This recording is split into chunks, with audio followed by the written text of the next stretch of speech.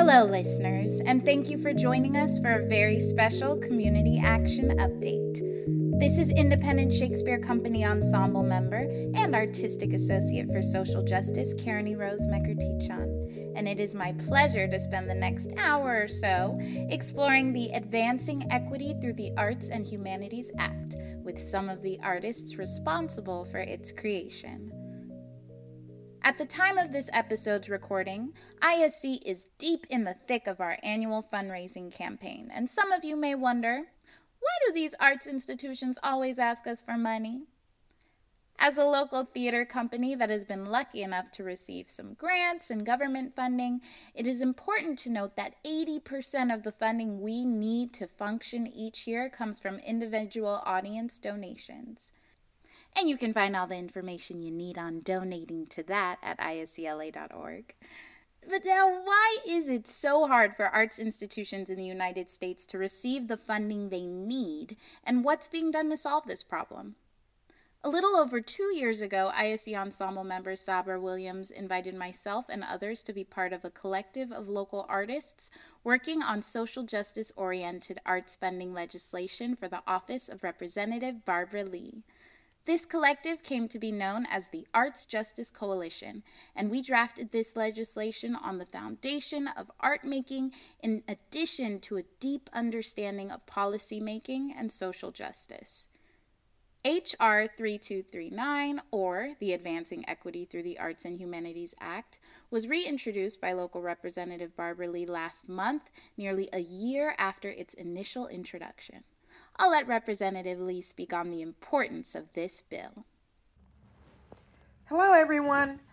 I'm so pleased to join you to uplift artists and creatives' role to advance equity through the arts and humanities. I would like to thank all of the advocates, individual artists, federal to local government officials, and the Arts Justice Coalition, who have worked with me to introduce the Advancing Equity Through the Arts and Humanities Act in Congress last year.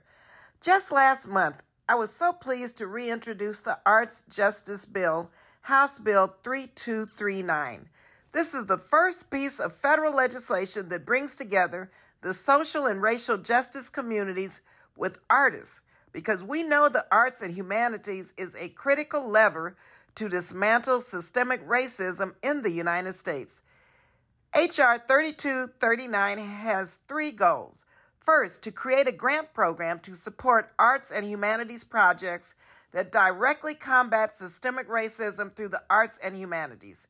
Second, to increase resources for community-based organizations that serve and are led by people of color. And third, to bring racial justice and arts groups together to build a national movement on this issue of arts justice. With over 180 endorsing entities, we are building a movement to call for the implementation of policies that uplift and acknowledge the power of the arts and humanities.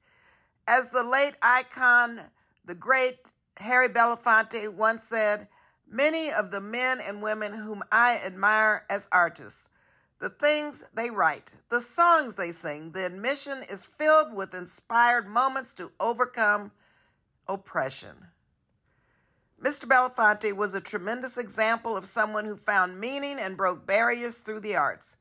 This year, it is in his memory and on behalf of past, current, and future artists that I reintroduce the Advancing Equity Through the Arts and Humanities Act.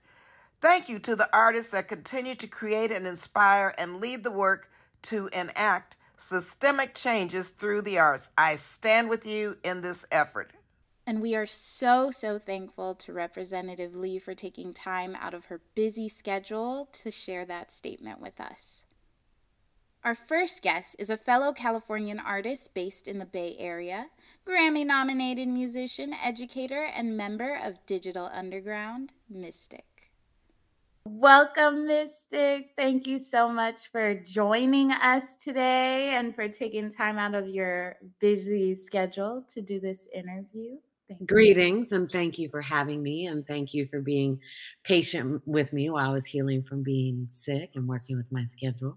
Yeah, of course. Listen, we've all got our things going on, so it's Yeah. all good. And we've been working together on this legislation that's at the center of this episode for what is it now, like over 2 years, like 2.5 years? We're definitely in the second. In the second year because it was reintroduced this year. So yeah, it's been Yeah. some time. Yeah. It's been some time. But for our listeners who may not be familiar with you as a musician and artist and educator, all around amazing, wonderful, brilliant, inspirational human being, can you share a little bit about yourself and your art and your artistic identity? Yeah, yeah. So my mother named me Mandolin, but my artist name is Mystic, and my kinder people call me Miss Mandy. I am a lover, a doer, a dreamer, and a believer. I'm also an educator, along with being an educationalist in terms of my research and being a scholar. And I'm also a Grammy nominated and BET nominated hip hop artist and Hey. member of the legendary group Digital Underground. I started rhyming when I was 16. I started working with children when I was 17, Mm, and have primarily in that work with children been somebody who's designed and implemented arts curriculum.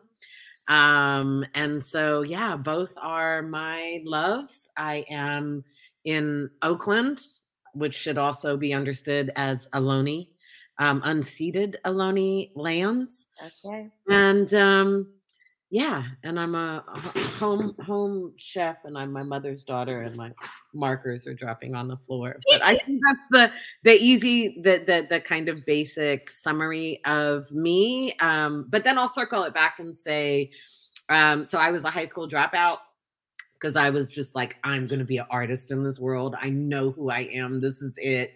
And also because of trauma, right? And that arts was part of my healing in that. But I did step back from the music industry. I released my first album in 2001, that album called Cuts for Luck and Scars for Freedom. And I stepped back from the industry and went back to school. I went to community college down there, Los Angeles Valley Community College, and Hey. then transferred to UC Berkeley, and then did my master's at University of Oxford. And in that, and the reason why that's relevant is, my master's dissertation was on the use of culturally relevant arts education by educators of color, elementary school educators of color, and the Mm, use of those arts and that arts education with children of color. And so, that journey is part of what brings us to the legislation that we've been working on. Art saved my life.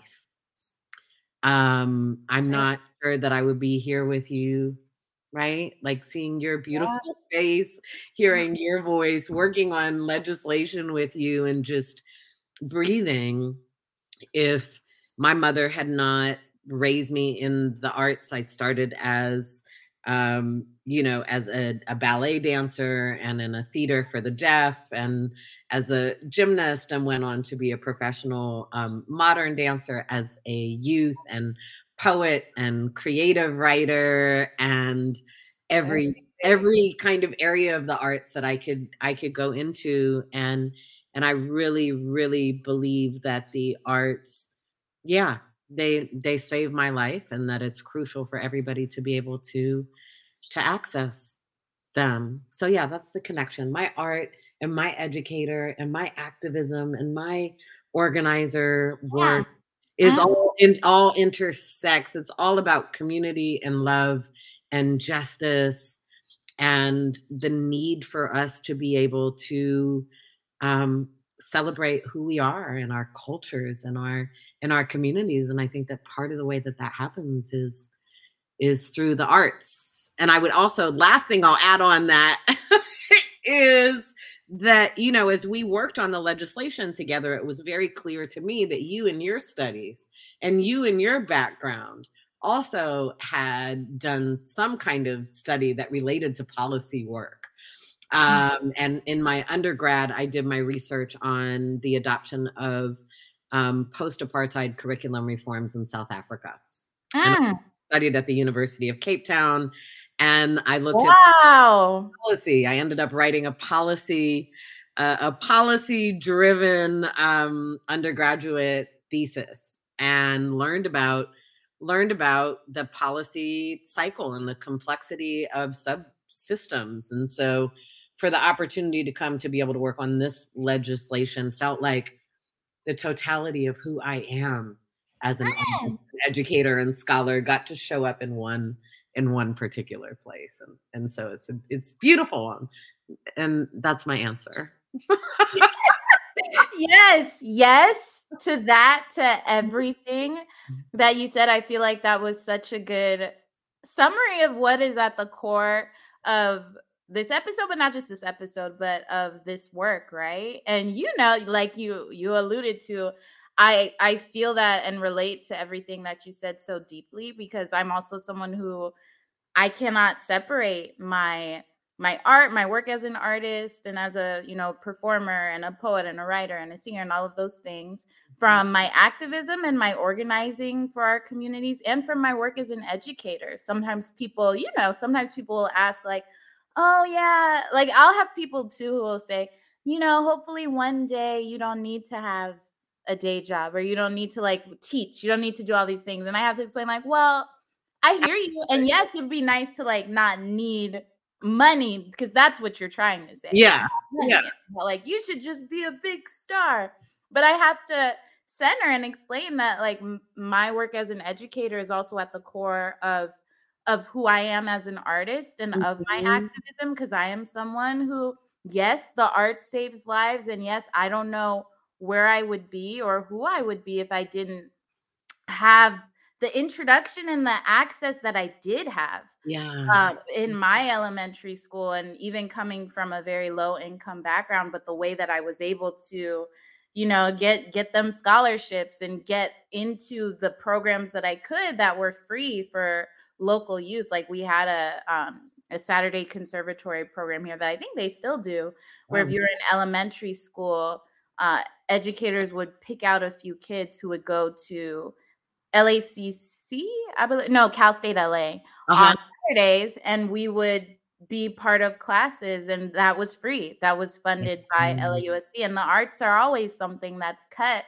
and not seen as essential, right? Not seen Right. as like, oh, they just need to focus on the STEM things, which are very important, but art is so important too, to making sure we are well-rounded human Yeah. beings with empathy, Yeah. who have, it just provides different access points to worldviews, and art, along with all forms of knowledge, is power. And it is something Absolutely. that we should all have access to. So, and that's why we worked on this. And I definitely also felt like, wow, what a gift to work on legislation that is really like speaks to the core of my work and everything that I try to do in everything, whether it is me performing or writing or teaching. It's that activism is at the core of all of it. Yeah, So, and it's the legislation. When people take the time to look at what we were able to create collectively, a lot of mhm. times, policy that's connected to the arts is really grounded in economic arguments. And one of the reasons that arts are often not valorized within education, not just here, but globally speaking, is people can't connect it to the GDP. And they're like, well, what does that do for the job market? And what are the outcomes of that? Like, we understand the arts are good, but like, yeah, how does that connect to capitalism? How does that Mhm. workforce development? And we have a lot of qualitative research, right? But people are looking for quantitative reasons. And so the legislation we worked on is not grounded in these foundations of economic arguments. Yep. We understand that those arguments are valid and important and need to be part of the conversation, let's also look at what it means to be able to help provide opportunity for artists and community organizations and faith-based organizations who have been historically and are currently often unable to access funding. to be able to help support arts programming and education and just access and at the same time disrupt white supremacy, right? If That's we right. You right? better speak on it. That's also like I was out in DC with West staff and talking about a lot of different kind of arts policies that are on the agenda and on the table, and ours is one that explicitly calls out white supremacy. And look, there's symbolic policy making and there's substantive policy making, but just because policy people may make arguments that it's symbolic doesn't mean that it doesn't actually have impact. Are we going to get all Mm, people to sign on to the legislation that we need to? Well, I believe that we will eventually, right? that's But right. it should not be politicized in a way that it is, well, your party or this pushback on what they call critical race theory that's not being taught in schools, but they call it that anyway. Right. Um, that we're Uh, in a very complex time and mhm. hard time within policy making, but also just as a nation. We need legislation like what we created to help remind us that we still must address, and I think it can I know it can happen through the arts for our liberation and our freedom and our healing and our community. There's nothing about our legislation that says this is only for babies of color or for communities of color. We're talking about access to quality, equitable arts programming and education, regardless of where you are in this nation, and regardless of your cultural or racial or socioeconomic background. The arts are critical, not just because they save lives, not just because they actually do contribute in a massive way, at least in the state of California, to the economy, right? Yeah. But because the arts simply are to be able to learn yourself, Yeah. know yourself, to claim the you that you don't even know yet through your movement, through your words, through your character, through your just through all of it, that use of imagination and heart and love and presence, the way that we're able to thrive in the arts is just so powerful. So yeah, anyway, Mm, it's you and I mhm. back and forth, right? Choir to I know, but it's like I mean, you really spoke to it. You spoke to why we are involved in this, why this legislation is important. And I think one thing that really struck me about that really like the word that sticks with me is equity. And it's like, why is equity in the actual title of the legislation? Because I think a lot of people, which you just really broke down, but a lot of people don't understand that when we think about things like equity, when we think about things like social justice, when we think about all of that, what does that have to do with the arts? Some people are not able to really see or make that connection, or why it is important to acknowledge white supremacy, yeah, which is steeped into this country, is at the foundation of this country, and is at the foundation of a lot of the what the general population sees as the arts, sees as the arts and entertainment, sees as the entertainment industry. A lot of that is steeped in some of these institutions that have not necessarily that I mean, I don't know why I'm wondering that haven't right. haven't It's, held yeah, space for the people in our community who are marginalized, haven't held space for the people who are responsible for the building of this nation, for the indigenous folks whose land this is that we are on, for the Black folks who built this country, for the immigrant folks whose labor has and continues to be exploited for this country. And the arts I've always seen as a pathway to, empathy, to sharing different perspectives and touching people in a way that sometimes just looking at a piece of legislation, for example, isn't going to move someone in the way that Right. seeing a piece of theater is, or listening to music, or watching and like indigenous dance. Like Yeah. it's not going to reach you in the way that art and feeling and experiencing that in community and Yeah. holding space for others who historically have not had that space, who have not had that funding and support Right. does. Because in other nations, they do support and uplift the arts, or the government, kind In of some way, funds the this country artistic doesn't, right? yeah. Like, that is so important, and that you focus on the equity component. So in my undergraduate research, I proposed a new theoretical working framework for analysis called holistic equity. Part of my argument being that equity, right, for people who are listening, I make no assumption that people can't make a distinction between equality and equity, but you need to have equity to get to equality. And Yes, holistic it's important. The distinction equity, is it important.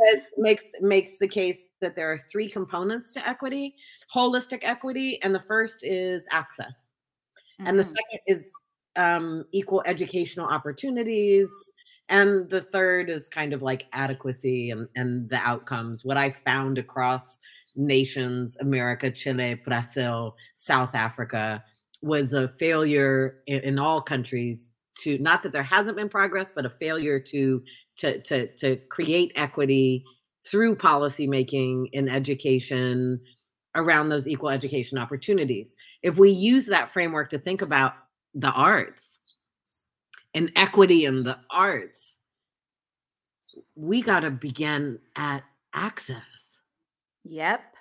What we know is that in connection with the rise of neoliberal economic policies, not only here in America, but globally speaking, the more that that was implemented and standardized testing, the more that the arts have been displaced from the Mm. curriculum, because again, they cannot be tied to the GDP, they cannot be tied to Can't really workforce. test them. Yeah, yeah, You you can test someone's artistic. the arts. I mean, my dance teachers would argue differently, right? You can Right, evaluate.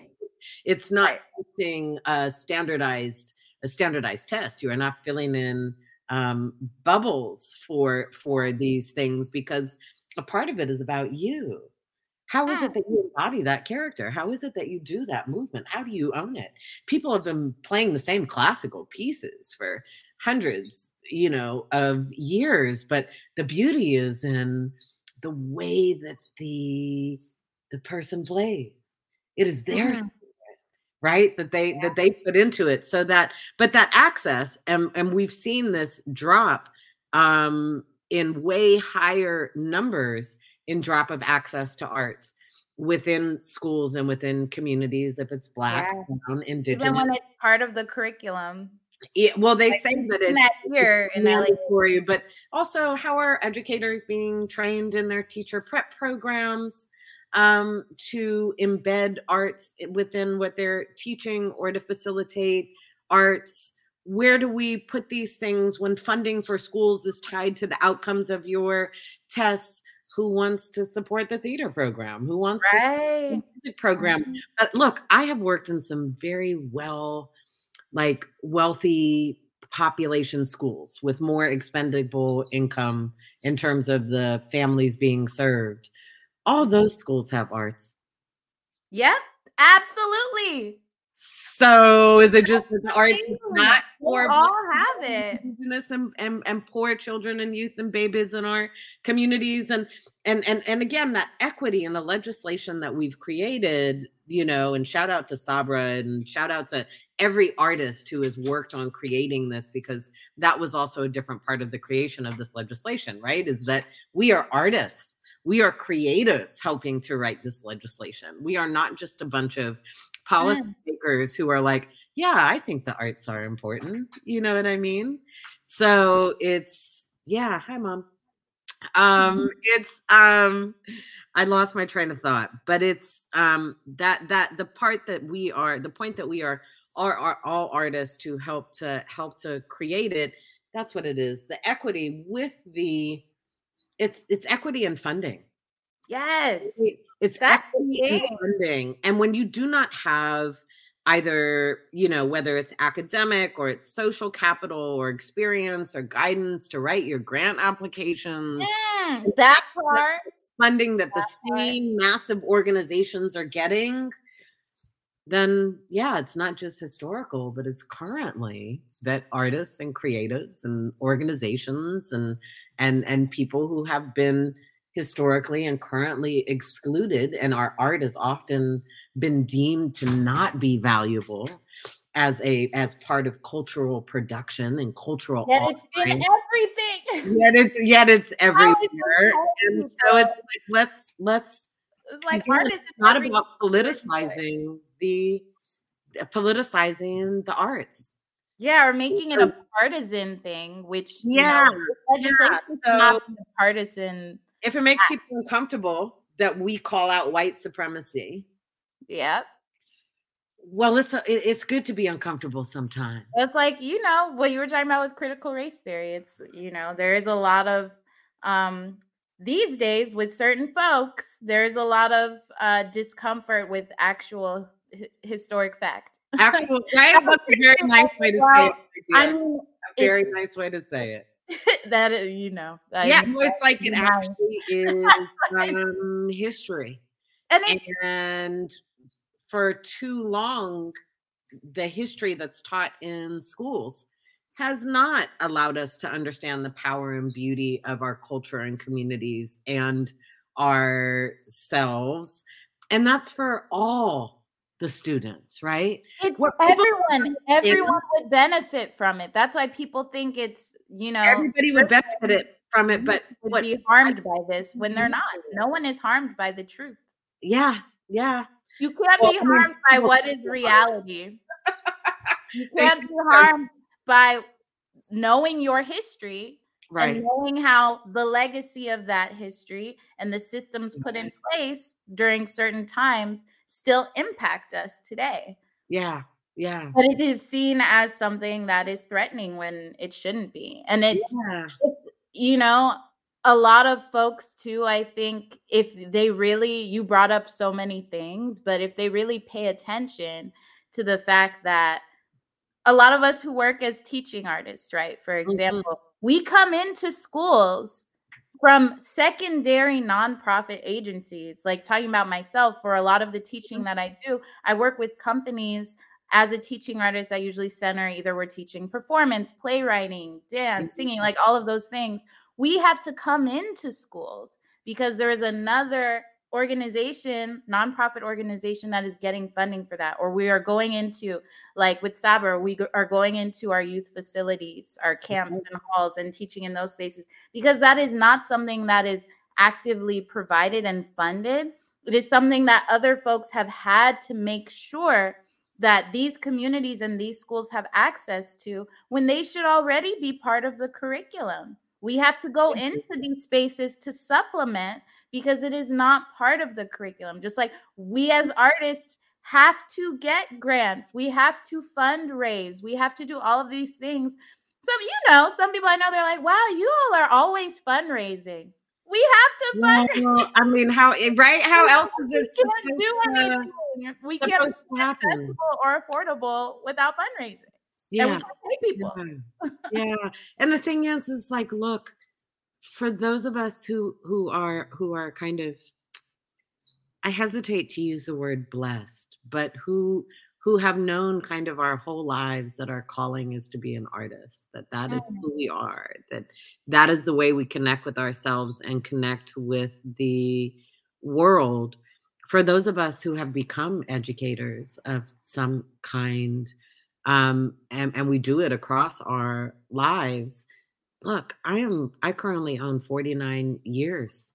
I started at 17. My original kindergartners and first and second graders, they are grown folks with their own lives and their own families now, and they still remember those poems we wrote about the world and ourselves and like exploring ourselves. They still remember the dance classes that I taught. They still remember me as probably this kind of you know, beautifully in the best way, wild and different human who's just like, who are you and what does your heart say? And how do you want to share that with the world?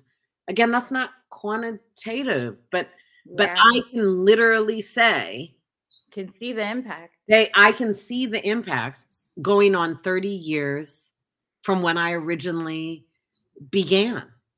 And it still is happening. And art saves lives, it creates lives, it builds lives, and art contributes to shifting. It's necessary, right? I always say, look, you know that saying, I don't want to be part of your revolution if there's no like dancing at your revolution, right? Like I want dance at the revolution. That's I want right. music. I want paintings. I want, I want your plays. I want all of it, because part of what we are doing as artists and the reason that fighting for access to arts is so important, funding to fund access to the arts, the experiences of the arts, is because it helps us shift from a paradigm that is capitalistic, that is oppressive, that is exploitive, that is grounded in violence, uh, and separation across cultures and borders. The arts help us create what is necessary to shift to a paradigm of love and community, collective and healing and compassion and empathy, and just that's part of what the arts do. They also are just like really fun, right? You know, Yes. one of my kinder people last week, we were working on some math, and she just looked at me and she said, Miss Mandy, could I make some art now? And my heart breaks because I was like, my love, just finish that paper for me, and then I got you. Let's just go through what we have to do. And that's part of the hard part of teaching in a formal classroom and not being an arts teacher, but just like, we have a whole bunch of people in the world that the best way that we communicate and the best ways that we learn and the best ways that we love and the best, and maybe best is not the correct adjective, but for lack of a better one at the moment, like some of us, the arts are the best way for us to do that. And if you put people who are different from each other, when we step into a room and we create together, it breaks down boundaries. There is a vulnerability and a power that exists in living in the arts and shifting that paradigm together as artists. Whew. I got chills. Mm. That's it. That's what it is. I couldn't have said it better myself, and I couldn't think of a better note to end on. You got me all in my feels, all emotional, but it's true. Thank you. And people will hear this. No, thank you. People will hear this, but for people who are listening, I am looking at your face, right? We are two creatives and two artists and two educators and two lovers and dreamers and activists and organizers. And that's why I said it's the choir, right? Singing to the choir, but it's because both of us are able to be seen and see ourselves through the arts. And we both also are like, we understand it's not all glitter and frilly and plays, that there has to be legislation, there has to be policy that makes things more equitable, and that will force a change within community funding and educational systems, so that other people have the tools to navigate the world like you and I do. So thank you for having me today. Thank you for being part of this journey to write the legislation, and now to try to get people to encourage their representatives to sign on to it. Yes, So please thank you. just sign on. Just sign Come on, on now. sign It's on, let not your a partisan thing. all your friends. Call your friends, email your friends, text your Yeah, you can look online. We'll have lots of resources that we're gonna share yeah, and on call our end at ISC as well. You can check if your representative yeah, co-sponsored, if they signed on, if there's someone who was supportive when it was first introduced last year, if they are still in support. I believe all of them still are, everyone who yeah, we signed need the on new support. people. So yeah, we need new That's people. what I'm So saying. Call, text, email your friends, who you can particularly who may be in, more Republican-led states. yes. We really, really want to make this nonpartisan, bipartisan legislation. It's the only way that it's going to get passed through, Yeah. and we need to tell the people who represent us, please co-sponsor, please help bring this legislation. Like, let's move it forward for our communities and our collective children, For our future generations. for our future generations, for our present and our future, and also to heal the parts Feel of the our past. past we carry with us and within us. That's right. Well, thank you, Mystic. I'm sure I'll be on a meeting with you probably sometime soon, so I know I'll be We have a meeting to Wednesday, okay. an upcoming Wednesday. Me and Barbara don't have rehearsal. Yeah, yeah, but we'll be on one soon, and just, thank you for featuring this as part of your conversation. Thank you for being a part of this journey. It's such an honor to be on this journey with you and to be in this with you. Thank you, and love upon love. Ditto. Thank you and love you too.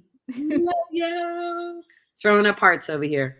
You can learn more about Mystic and support her incredible work by following her on Instagram at thatgirlmystic, where you can find links to all of her artivist endeavors in her link tree or on her website at mysticworldwide.com. Our next member of the Arts Justice Coalition is no stranger to the ISC family, having been part of our Keeping the Momentum panel of Black theater artists back in 2020.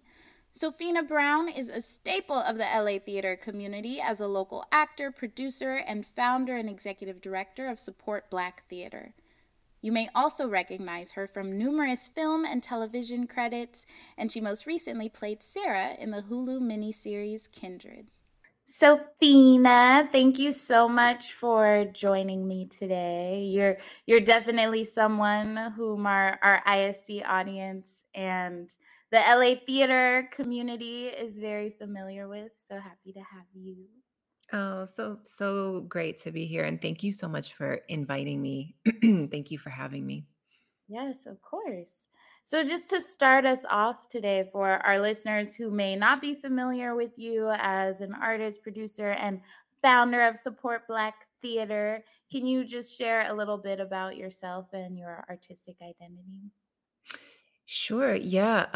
I started, acting really, really young. Came through the University of Michigan for my undergraduate and moved to New York right out of school and started working professionally pretty quickly. And I was in New York for about 6.5, 7 years. And then I came out to LA thinking I would go right back to New York. But then I caught a piece of this weather, honey. And I was like, mm-mm.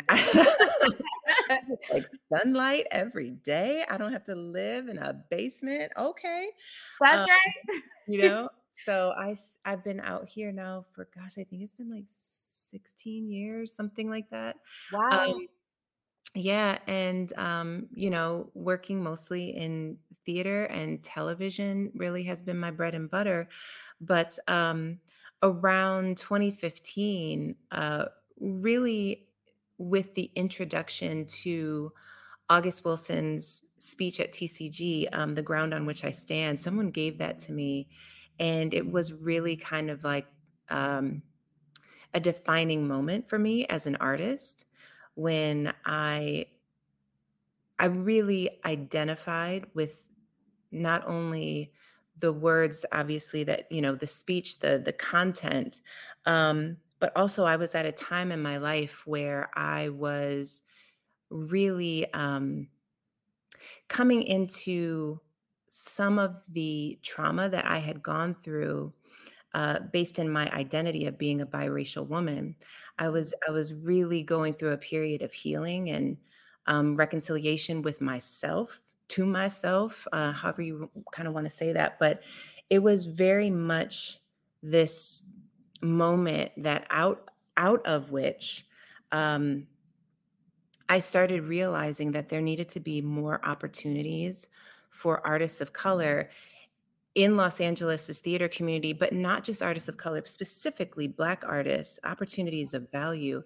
And because of that speech, I started looking at the work of Wilson and started gathering folks together to read plays in my home. And that led to producing workshops, and then that led to full productions.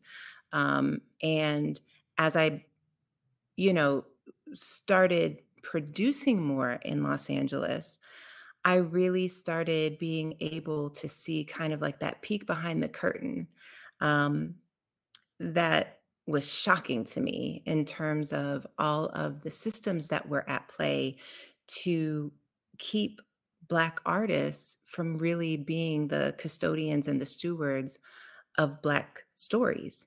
Mm. And that was really painful. I'll say it was really painful. And so I was like, besides producing more Black work as an individual producer, what else can I do to fill these gaps in resources, information gaps, funding gaps? And that was kind of how Support Black Theater was born in my mind, you know, and so really kicking things off the beginning of 2020. We had our first town hall February 1st of 2020, Wow. and it just rolled from there. Yeah, It's wild to think about the amount of time that has passed and how much has happened. I It just feels know, like, I what, know. 3 years? Wow. Yeah, yeah. It's been an amazing journey though, and it's the more I know, the deeper my passion and commitment grows, I guess you would say. It has been a journey that, even though it's been a lot of hard work, um, it has been so fulfilling, you know? I have to say it has been such a source of joy for me, and I'm Mm, really grateful in terms of too just the relationship building that has happened over the past 3 years, and being able to just see how I mean, I knew this before, but I feel like I have an even more in-depth and closer look because I am really going out there even more than I did, like seeing at least 2 or 3 plays a week and just looking at how incredible the arts community of Los Angeles is, and how there is so much that is untapped just mm, in terms of the potential. Um, it has, I mean, there's so much great work being done in the smallest of pockets, you know, yeah. by, artists that are right now relatively unknown, but you just go and you see these incredible storytellers, and it's like LA is absolute I always say LA is absolutely a theater town. People don't Yes, think that. thank you. Yes, it's absolutely a theater town, it's a poetry town, it's a all of the things, you know? And so we do so much more than just television and film, and it really deserves to be highlighted, in my opinion. Yeah. Yeah, that's one of those things, that comes up a Mhm, lot. It's that idea that LA, because we're always being compared to New York, doesn't have a mhm. theater uh, ecosystem or culture, and it does, and it's Absolutely. very vast. It's very spread out. It's very diverse as far as Mhm. the range of types of theater, of houses, of the ensembles that you'll see. But what I love about theater making and art making in LA, especially like if you're comparing us to New York, is that it's just not as corporate Broadway focused. In that Mhm. sense, there's so much more new work or creative takes on existing works that I find here that we have that I love. Absolutely. Absolutely. And there's something about the theater scene, not and no shade to anywhere else, but I will say there's Yeah. something about LA that allows more space for risk, Mm. especially, like, in terms of new work, and I don't know, there's something here. I was reading an article, a playwright that's being produced all over, in New York and everything, and he was saying LA to him, it's like it's where he would want to workshop his pieces because people just take more risks. There's more of Mm. an intimate kind of like, um, you know, I don't remember the exact words that he used, but I remember my back got a little bit taller after reading, his words Yeah. about LA. You know what I mean? I was like, yes, that is LA. That is our theater. I love hearing that because Yeah. I feel like people don't even think when they're thinking, "Oh, I wanna workshop something." I mean, LA theater artists, we, of course, will be workshopping things here, but Mhm. I never really thought that maybe, like, artists that are based in New York or based in other places, based in London, based wherever they're based, would wanna workshop things here, and I do wonder what that is. Maybe it's that, um even though LA's theater community is very, like, vast and we have so many, theaters and theater companies, there Mhm. is something almost more intimate about it that maybe would lend itself to workshopping, like, almost just, like, getting feedback or from the community. It feels like the community is maybe smaller in that sense, where you have a lot of, like, theater people and art makers willing to, like, we all see each other's stuff and we all, share Yep. and give feedback. So maybe that's what it is that Yeah. separates us in that sense. Yeah, it was really interesting, to read that, and I think too that there's something about, what you were talking about in terms of just there's a less corporate feel out here, and I think also once you have achieved a certain amount of commercial success over in New York, people are looking at you differently, and you feel like you don't have the, luxury of trying something new and failing and having that be okay, I was just someone, I can't remember who it was that said this the other day, but they were saying, failure is not the opposite of success, it's an ingredient of success. It's part Mm. of success, And it's like, Ooh, I gotta keep that one. right? Right? And it's one of those things where I do feel like artists out here in LA, especially theater artists, that's kind of mostly what I know, but I'm sure it crosses mediums, but there is something out here that feels as an artist you feel held by this community in a way that I Mm. feel like maybe you don't on the East Coast all the time, you know? Yeah. Yeah, and that's one of the amazing things that you have. I mean, it's been there in some ways here in LA, of course, but what you've done with Support Black Theater, which has been so incredible for our Black LA theater community and Black theater ecosystem here, like that is creating and building that community and making us all feel so held that we have this organization, but this community that Mhm. is Support Black Theater, that we as Black theater artists in LA know that Support Black Theater's got our back. We can always read it like we know Sofina's got us. And it's been such a gift to work with you and to see all of the things that have happened in the last 3 years with Support Black Theater. I don't know if you wanna just, like, speak on that a little bit and share, because I mean, it's been so many things, so I know we could talk about everything that's happened for hours and hours, but if there's some, like, key moments or things that really stick with you, because it's been a weird time, with Yeah, COVID, with everything. It's been a time since it has. 2020. It has, and thank you for saying that though, Karen, because it's still a very interesting time, right? we haven't quite gotten to kind of like this state of, I guess, what we would like to call normal in terms of attendance of the theater. You Yeah. know, we haven't we're still working on building those audiences and inviting people back into um, these spaces with us, and it's been a process.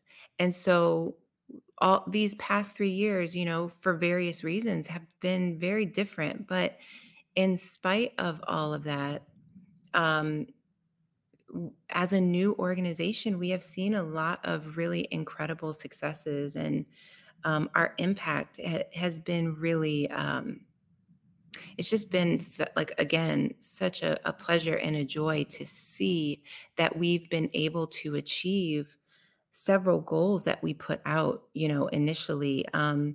With our, you know, our mission statement, it's a three-pronged approach here. It's like it's about capacity building Black theaters, it's about developing Black artists and Black work, and it's also about cultivating and nurturing Black audiences. And so, you know, having a programs designed where you know, we have three foundational programs that each are a match to those three goals, um, and seeing just both the qualitative success and the quantitative success of these programs in such a short period of time. Some of the highlights and things that I'm just most proud of that we've been able to do as an organization, you know, in terms of uh, our pipeline program, you know, being able to support and, you know, present at times over 10 new plays. And that, you know, now the design of the pipeline is at the root of it. It's to have more Black stories being fully produced in Black spaces. And we're seeing like that first um, kind of cycle with this year being the first full production of a play that's come through the Support Black Theater New Works pipeline. That's That was right. a full circle moment, you know, and um, just all of the playwrights that we've been able to support through that program. But then also, you know, in terms of audience engagement and audience development, which is not transactional, which we always talk about. That's the one thing we never wanted to do is have some transactional audience engagement. But it's Yes. for our Talk Forward program, it's been truly relationship building and seeing the audiences that have participated in the Talk Forward actually feel invested and to the point of feeling ownership when they're coming in to you know, participate in the pieces, not just as attendees or audience members or just viewers, but they feel, I remember one of the audience one Part of of the the audience, process. yeah, it's like part of the process. And one of the audience members was like, as soon as the actress walked out on stage, when she, you know, because she had been going through the series, the Talk Forward programming beforehand, and she said, as soon as I got in the dark theater and the actress walked out on stage, I went, this is mine. Mm. You know what I mean? Like I feel like she felt a part of, not just, you know, a spectator. And Yeah. so that has been really significant. But I think the thing that has been the most incredible is in terms of capacity building, the workshops that we've been able to conduct through our Equip program for Black theater leaders has led to, you know, Black theater you know, founders, artistic directors, Black leaders in Los Angeles being able to directly get over $500,000 in awarded funds as a direct result of our workshops. That, That's right. yeah, that has I mean, been, I had to uplift that because it's yeah, huge. it's, And for folks listening who maybe are not involved in theater and art making at all and maybe unaware of what it is to really fundraise and to be able to have to support yourself as an artist because it's not easy. And then when you add on to that all of the layers of being a Black art maker in this country or trying to produce art that is specifically Black, for us, by us, it's not easy. So, Yeah. like, I had to, like, put a little exclamation on that because that's huge. It's huge. Yes. Yes. Yes. It's been great. And just also in terms of just being, really just trying to be in the community and be a helpmeet, whether it's, uplifting things through our social media platforms or helping to market and promote shows. Like now we're in the last I think we're over 500 shows that we've been able to promote through our platforms. I know, it's crazy, right, when you think of it. In terms of events, shows, readings, workshops, full productions, I think we're over 500 now.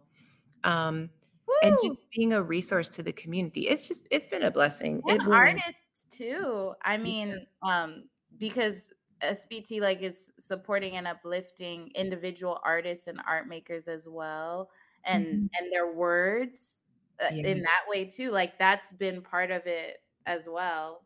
In yeah, addition to like specific productions, but and not just artists, what a lot of people also may not be aware of is businesses, Black businesses. yes. That's been a really beautiful thing that I think LA theater still, I mean, theater overall, at least in this country, has a ways to catch up on when it comes to like taking theater, because especially in this country, I found we've made it this like elitist, expensive to the average person who may not know that they have access to all of this art or may not feel welcome. And Mhm. there are a lot of folks in our community who step into some of these spaces and don't feel welcome, don't feel seen. Yes, And making that connection between not just inviting people in as artists, as audience, but also inviting the community in through our businesses and making those connections and really building and creating a full ecosystem that includes everyone. So that's it's not theater exactly isn't just a separate thing from that's the community. That's right. That has been a baseline, as you know, for us from the jump. You know, generating cultural capital is what I always say, and not just capital as we're used to term. And we're talking about funding and dollars, but relationship is our greatest resource. And I have always been like, I believe that Black theater can be at the center of community service.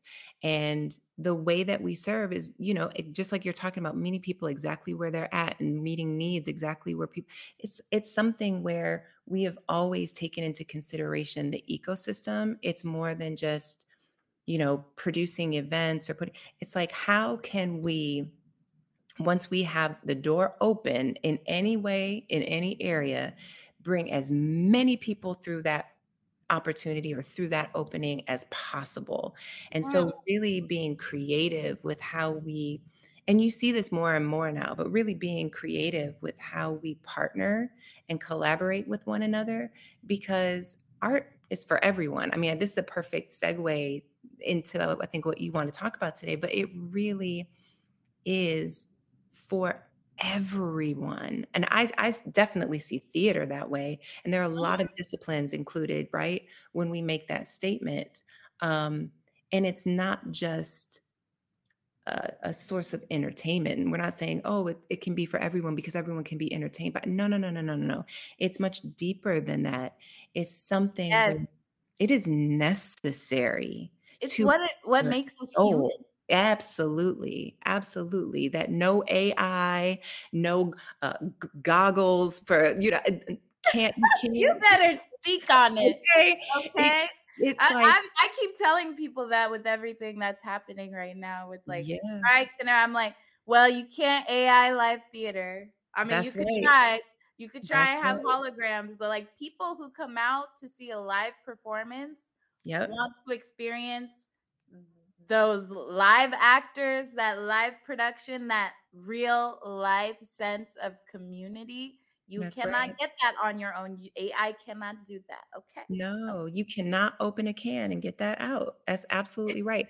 And everybody knows when you go into a theater and you have that experience, you know what I'm talking about. That thing Mhm. that can only happen in the theater where you're like, oh my goodness, the molecules are changing in this room right now. And you have every cell in your body that's linking up body, soul, mind, and spirit with the person sitting next to you, behind you, in front of you, and you're having this communal experience. Someone asked me, they were like, Sofina, why are you an actor? Like, what made you? This was like actually somebody in my family was like, Mhm. I don't even know what it is that, why do you kind of want to be an actor? Is it like, were you, there is an aspect of it that can be very lucrative, right? If you're successful, was it a money thing? And I was like, no, it's just because in theater, in storytelling, it's where I saw the most potential for transformation and healing. Mm, It can all like there it's always possible. Whenever I walk into that dark room and I sit down and, it's like I know that my healing is possible in the next 90 minutes to 2.5 hours, whatever the case may be. And so I don't feel that way when I'm watching necessarily you know, um television at home by myself. There's something about the communal aspect of theater you just can't duplicate, and it's a very powerful thing. And I think it's not just it's not just enjoyable, but it's necessary. That's all I can think. It's just very necessary and vital. yeah. Yeah, it is. And it's one of those things that which we'll get into talking about now, but you see it in our schools and in our curriculums too. The arts are often what gets cut first. The arts are seen. I mean, and we've talked about this a lot since 2020. What is essential, quote unquote essential? What is Mhm. essential work? Are the arts even quote unquote essential? Like the fact Yeah. that that is even a question to me is something that is so Yes. difficult to wrap my mind around, because that's what gives us empathy. That's how we really share and hold space and learn and see someone else's perspectives, or just have fun and in community, or feel and cry Mhm. in community. It's so different. Yeah. And you've been doing this work, as we've talked about, like not just as an artist but with Support Black Theater, but you've even taken that a step further, because you're one of the folks, which has been so fun to also be part of this collective with you over the last, what, like 2.5 years. But Mm. you're one of the folks that is also part of the Arts Justice Coalition, or the Mhm. people who helped co author the Advancing Equity Through the Arts and Humanities Act, which has been reintroduced and is at the center of our episode today. So I love if you could just share a little bit about why you, especially you, Sophia, because you are busy, but why you were busy, but why you made a point to also be part of this space and this collective, and the value that you see in this legislation from your perspective and from all of this work that you're doing. Because if anyone would understand why it's important and necessary, you would, because you really are out here doing this exact work. Yeah, I will say I have to confess that I had a certain amount of ignorance around legislation before getting slapped in the face by AB5. I was like, "What Mhm. is happening? What are we?" And getting into those conversations as a producer, and kind of like digging a little bit deeper, I started asking questions like, who are the architects of legislation? Like how does a bill come to even be? I didn't know.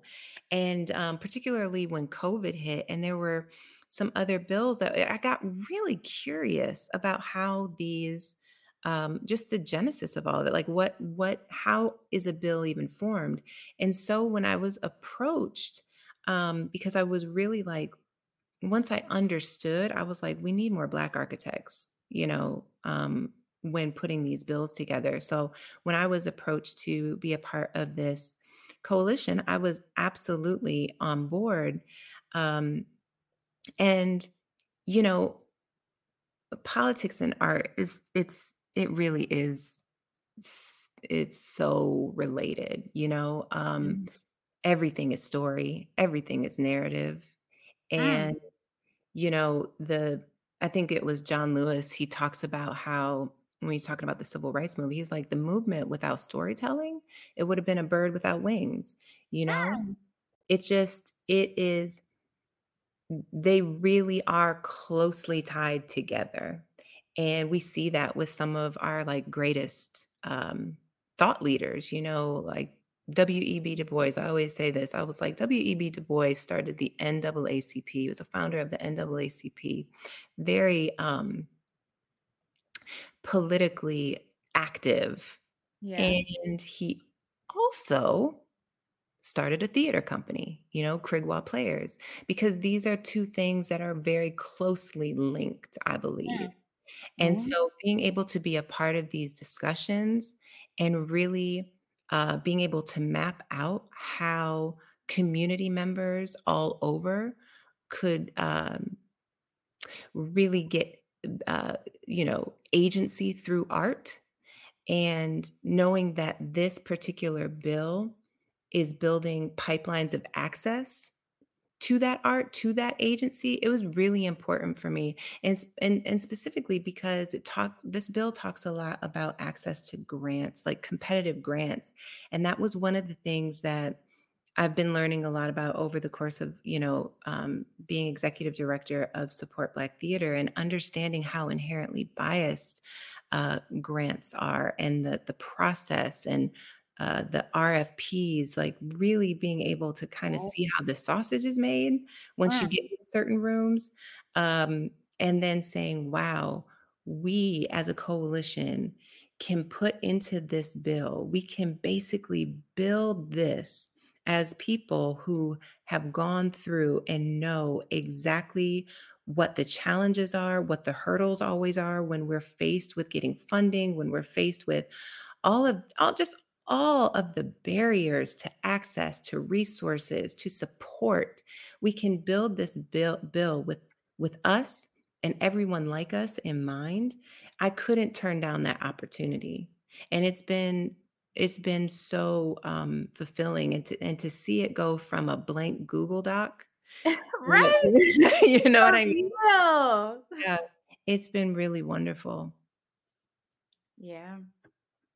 Yeah, I mean, I can speak to that too, being part of this process. It really has you just saying that right now about to see it go from a blank Google Doc, because it really was. Yeah. We really just started out having, conversations, and to see where it is now, and hopefully it's being reintroduced now again for the second time. So hopefully it'll be passed, because it's really, not only is it very critical legislation for the arts and for those who are most marginalized in our arts community, Mhm. um but there really hasn't been anything like it before. Yeah. There hasn't been any arts, like federal arts legislation, that is so centered in equity and Mhm. justice, and centering the communities and the folks who are always, left out of a lot of these conversations and spaces, and left out of like access to certain funding streams because of, as you know, there's just various criteria that, because of the systems in Mhm. place, a lot of folks won't necessarily ever be able to meet to get access Right. to this funding. So That's it's right. so important in closing those gaps. We talk a Mhm. lot about all of these, theater companies and institutions who say like they're here and down for the cause and about it, especially since Yep. June of 2020. Yep. But how are we really, really, really doing things and moving beyond performativity to say Mhm. like, okay, how are we changing the systems? And a lot of that, as much as we as artists don't want to talk about it, a Mm. lot of that comes down to money, comes down Yep. to money and funding, because that's just where we're at and where we have to be until we have more federal funding streams for everyone, because there are other countries where the arts are, almost entirely funded by the That's right. government. So all of these artists and theater companies don't need to do all of this like annual fundraising. And here Yep. our ISC listeners know we're always like, hey, fundraising, because we do it Yep. for free Shakespeare in Griffith Park. Well, we still got to pay for stuff, and That's right. we got to do what we got to do. So it's important. And just before we close out, I was wondering if you could. This is still, in line with what we've been chatting about, but for our Angelinos who are listening and our local theater audience goers and theater audiences, what are ways that you can see this, like, specifically impacting our local LA community? Yeah, I mean, one of the things that is very near and dear to my heart, that I feel like doesn't get talked about enough, and I feel like this bill um, does have an eye on, has the ability to address, is structural inequity, meaning that there are a lot of spaces in Los Angeles that are culturally specific arts organizations, Black theaters. We have, spaces like Waco, Ebony Rep, the Roby, Town Street. We have Native Voices. We have East West Players. We have culturally specific, Latino theater company that I really want to see this bill come to pass to really help aid in the organizational health and resiliency of culturally specific theaters, Mm, because a lot of attention is on diversifying white spaces. yes. Unfortunately, that oftentimes leaves out those culturally specific institutions that have been like community stalwarts and the backbone for so many artists to Right. come through. And so I really want to see those institutions helped and capacity built and supported with this bill, particularly, like I said, those institutions in Los Angeles, because I honestly believe as a nation, like I said, this is kind of a full circle moment to the start of our conversation. The nation looks at Los Angeles as a television and film city, right? And there's Mhm. a lot of talk about that particular industry not looking the way that we think it should look in terms of demographics. And people are trying to change the landscape. But I'll tell you how you really influence the landscape. And it's playing the long game. This isn't an overnight thing.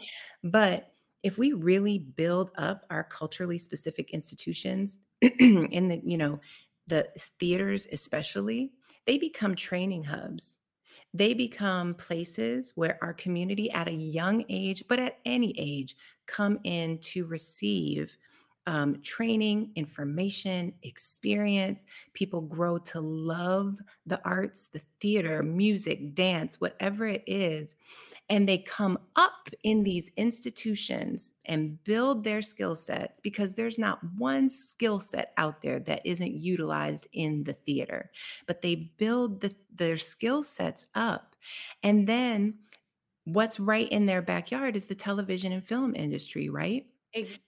And Exactly. they filter in, and not only do they filter in and we change demographics and the landscape of that industry, but then those artists who were nurtured, cared for, and given experience and hands-on, opportunities and experience, when they are in that very lucrative television and film um, business, they turn back and they say, "I'm giving back to the place that had my back," That's which is the theaters, right? And you build this beautiful cycle, this reciprocity, this amazing thing happens, right, where everybody wins. And I think that's how we also work on that the wealth gap.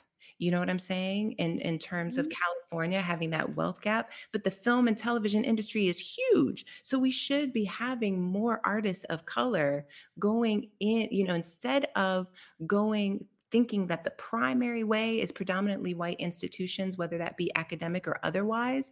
I feel like we have to look to our cultural institutions as another opportunity, another pathway or pipeline to really increasing the Black workforce in Los Angeles, and just art, just people of color being able to come in and find another road of access to building wealth and their artistry. Does that make sense? Yes, Yes, ma'am. And Okay. that was a word. Like you said that. Oh, you said that.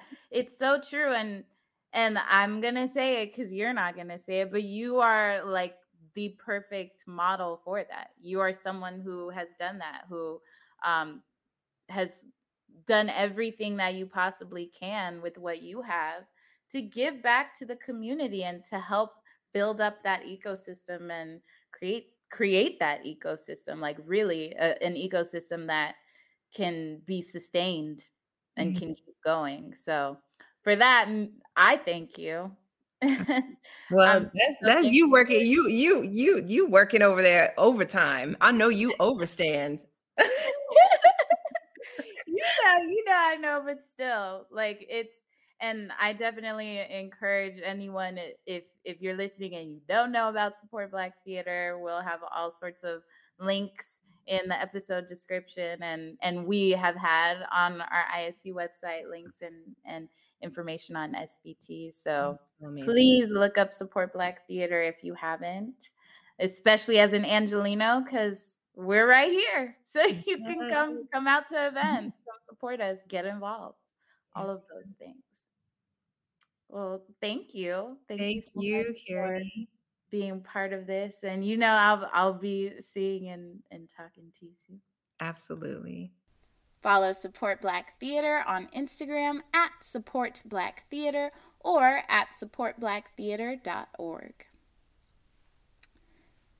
Head to bit.ly/HR3239-toolkit, the link in our bio, or at iscla.org/justice to access the Advancing Equity Through the Arts and Humanities Act social media toolkit press release, bill text, and to sign on as an endorser. We need those endorsers.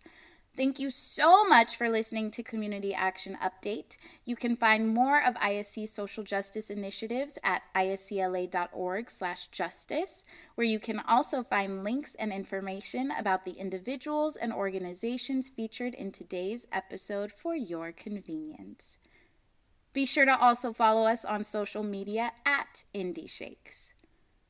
Are there individuals, organizations, or causes in our community you want featured on our Community Action Update? Email me, Karene, at iscla.org, and that's Karene, Carene, at iscla.org, and I will add it to my list. The Griffith Park Free Shakespeare Festival is back in our original location at the Old Zoo. Julius Caesar begins performances July 5th, and A Midsummer Night's Dream begins August 9th. Performances run Wednesdays through Sundays at 7 p.m. until September 3rd.